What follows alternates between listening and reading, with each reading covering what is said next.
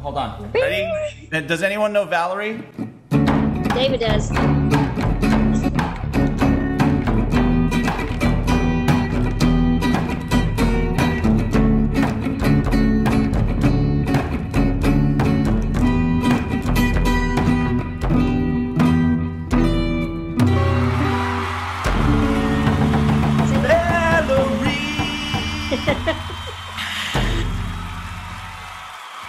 That sounded pretty good. You like it? Yeah. Maybe it's because I didn't have Rob screaming in my other ear. Okay. Yes, this is our re-recording because I forgot to push the record button. So we're having to re-record all the wonderful conversation that we had for episode 45 of IoT Coffee Talk. Welcome.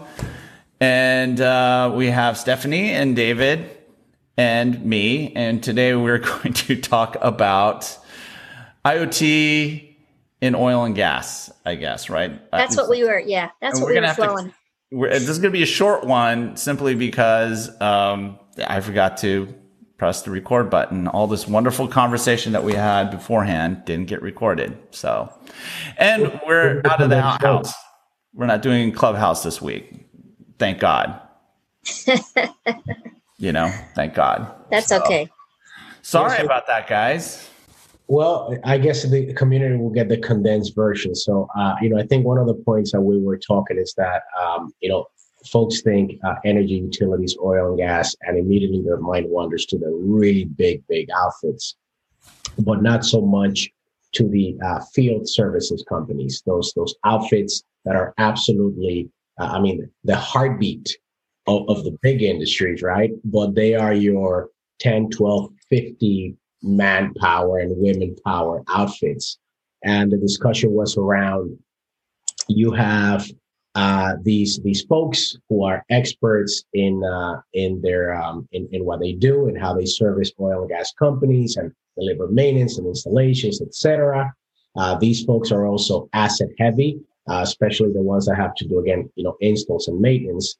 And during our conversation, we brought up the fact that as a community, because they're not considered large players, they may be either underserved from an IoT perspective, or there's very little awareness. And some of the things could be, one, there isn't a IoT provider that decided to solve a very specific issue.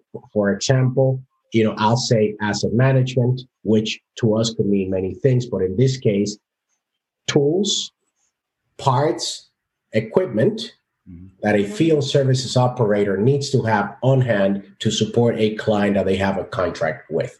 That's, in this case, what we're calling assets.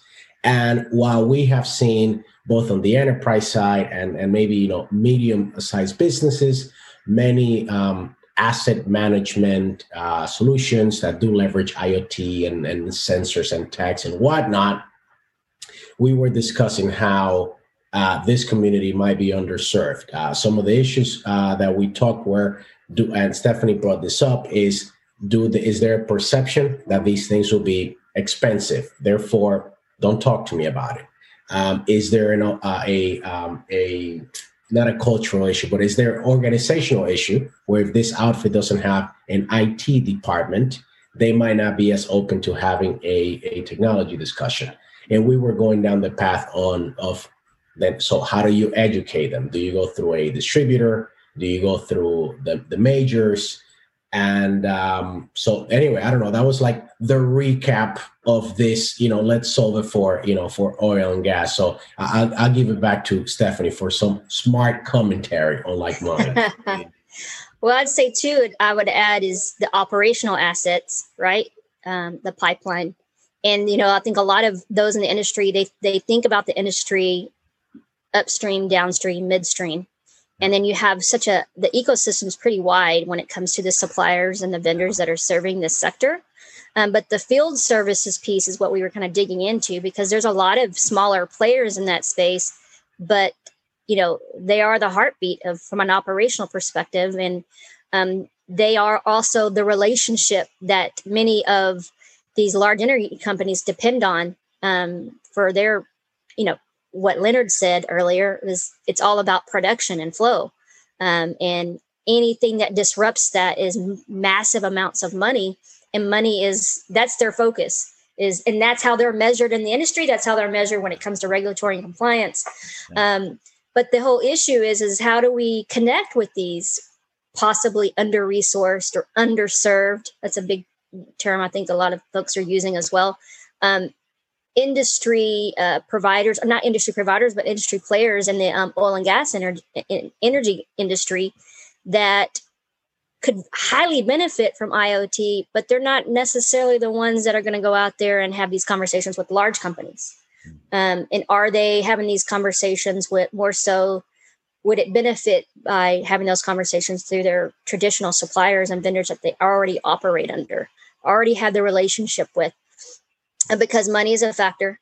But the other thing I was thinking of, David, is that maybe they don't have an IT person, but it's all about operations. So they're going to have operational and project and program managers that are in charge of anything and everything that can help them from an efficiency perspective or reducing downtime, mechanical problems and issues like that. So, I think it's the approach, and how do we as an IoT community better identify these under-resourced, underserved industries or sub-industries, because there's probably a lot of money on the table that the industry is missing, because the eye on the prize is always these large multinational corporations, these large nationwide companies.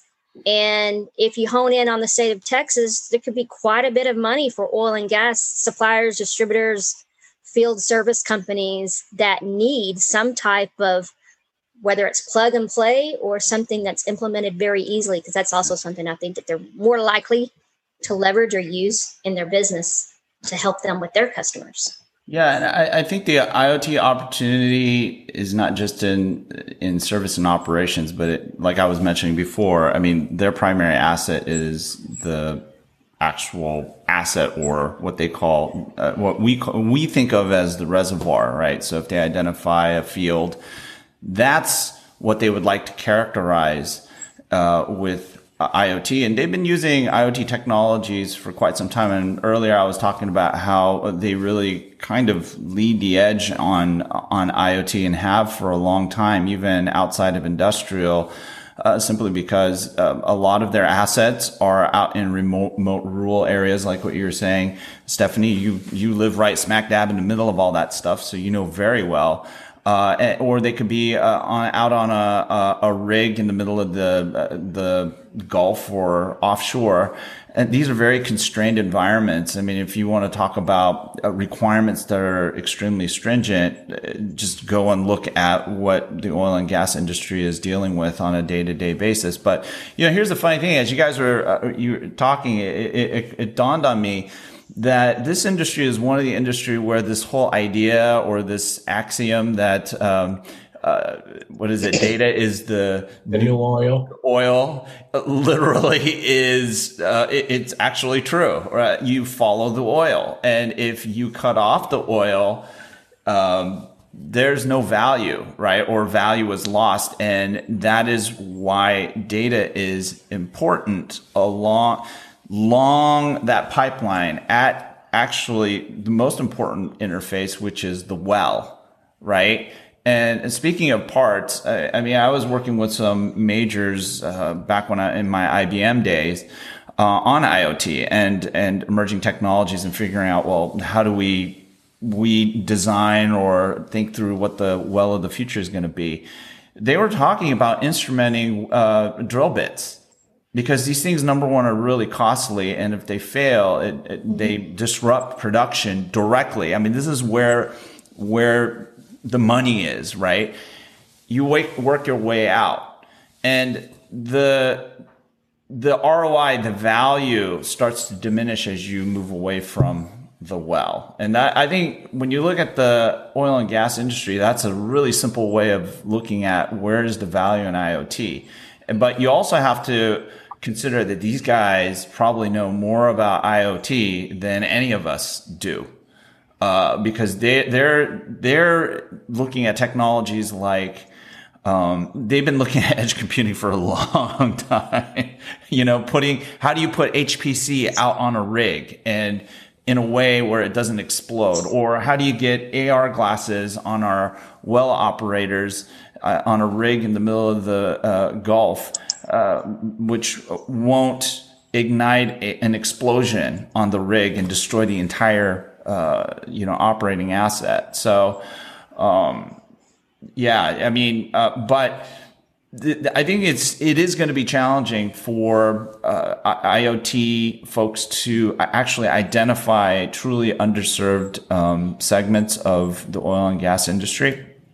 I think the approach as you start to get further out from the well, this is my opinion, and I'd like to get your reactions. You really have to work with either the OEM or the service provider, or the field service organization, or the customer has to assume the risk and the cost of instrumenting assets to reduce production risk or risk to production. My thinking is that's how you have to kind of think through it. And then once you do that, you realize, okay, it would be a challenging conversation to have. I don't, like Mark, I don't completely disagree, but I have a different view that is not just at the well. I think, when Stephanie mentioned, downstream, midstream, upstream, the reality is it's a chain, right? It's like if we got a blockage at the Suez Canal, like we're done, right? But that was just a part in a big process. So I think that from an IoT perspective, there's value beyond the well. What changes though is who cares about that value, because you might have company X, I own this portion, and here's the well, right? And the money literally flowing out of the ground. But you can have hundreds or thousands of suppliers down the rest of the chain that could all leverage differently and independently from an IoT outcome. And everybody's got to be in it to win it. However, this brings some issues that we visited 30 episodes ago, which is, hey, if you have a complex supply chain where IoT could help everyone in the chain, like everyone, like across the board, but things get shut down to who owns the data and who's the customer of record? And if we get breached, who's responsible? And then it's like, never mind, you do your thing, Stephanie, you do your thing, and I'll do my thing. But anyway, that's my way of disagreeing, Leonard. I think in this, there's IoT value, soup to nuts. Beautiful. And then you just stepped on the biggest pile of data doo-doo in the industry, which is it's awesome that you did that, because the question of who owns the data is a huge one in the industry. I mean, if you think that BP or Shell own the data, they actually they contract out the operations as well as the build out of these assets. They're like project managers for the most part, and they're trying to focus on, like what Stephanie, you were talking about, the upstream stuff, but like exploration and identifying and figuring out where these assets are, and then contracting with the different jurisdictions and countries to develop these assets. So you're spot on. There's data everywhere, and even downstream. Well, downstream, then you have the refineries, right? And I would say I would add a whole nother look to the layers. And outside of exploration, I think most of IoT is going to be after you start production. I think a lot of the opportunities, but I look at it from what are some of the opportunities or key factors that the industry is focused on? And they're focused, huge safety, compliance, generation, transmission. And so maybe there are a couple other factors that come into play that are super important to the industry. And there are IoT solutions that help facilitate those key issues in the industry, or help reduce cost or improve efficiency. All the typical enterprise terms that we throw out there for marketing. But I think as you get closer to the customer, you're speaking their language when you actually talk about a very specific instance, like I mentioned in Colorado, the air monitoring compliance that's required by May 1st. Yeah. That's a trigger. That's something that they have to comply with, or they might not, that shuts down production. So I think as you get closer to more specifics, I think a lot of the industry in IoT, we speak in such generalities, and they mean a lot of things to a lot of industries. Yeah. But when you start to get into the field services sector for oil and gas, if you're not talking about the issues or the solutions or the products that they're putting out there to help their customers, and IoT comes in to factor in those, then you're not going to really be able to meet the underserved or under-resourced, because they're not going to have that conversation with you. And so one of the things that I like to do with my customers, especially as they're starting to, okay, let me just focus in on 3 verticals, 3 industries. A lot of people in the industry call them verticals, and then maybe they even have some sub-industries that go under that. Well, my first exercise of them is, do you understand their ecosystem? Mm-hmm. And when I say ecosystem, I mean suppliers, partners. What are these big equipment brands that they work with? What are some of the external parties that are involved in this whole flow of operations? And then what are some of their main vendors that they work with that maybe aren't even technology related? Yeah. But if you don't understand who they are and what they're doing, then you're never going to have that conversation, and you're not going to understand. And I know that a lot of people hire subject matter experts and whatnot, and that's like a few steps further. But if you don't understand if you don't have a good grasp on this ecosystem that you're trying to sell to or market to, then you're really going to struggle. And they're not going to talk about IoT. They're just not going to. Exactly. Oh my God. I think this is weird. This is probably the most screwed up, production of an episode that we've had, but it's, I think, one of the best ones that we've had for our audience, especially. It's always the best one each week, right? Yeah, you're right. But you know what? I actually have to take off. This is going to be the shortest episode. I love it. Hey, I love these little. That bad. But before we sign off, I just wanted to bring up what we started our failed recording with, which is the tremendous success that Elevate Our Kids had. There was a press release. There was a collaboration with T-Mobile. And, Stephanie, just plug that really quick. But I want to recognize you because I witnessed the tremendous work that you did, the leadership that you provided in making this happen. And, there's a lot of people who talk about doing charitable stuff and doing things for the good. I'm truly, I really mean this from the bottom of my heart, really honored to have been part of this, to support you. To support you. You led, and it was an absolute beautiful thing to see. Seriously. Thank you so much. And that's coming from here. Yeah. It's extremely rewarding. I think the big thing is I feel like a lot of us go about our day-to-day jobs, but when you start to get into activities like this, it's just, it's rewarding, it's exciting, and we're helping. We always talk about tech for good, and the whole idea around Elevate Our Kids was, okay, we got to start doing something about it. Yep. What can we do? And for this particular instance, we are supporting Tulsa, Oklahoma schools with 150 Chromebooks and internet access. And we targeted them because they're an under-resourced and they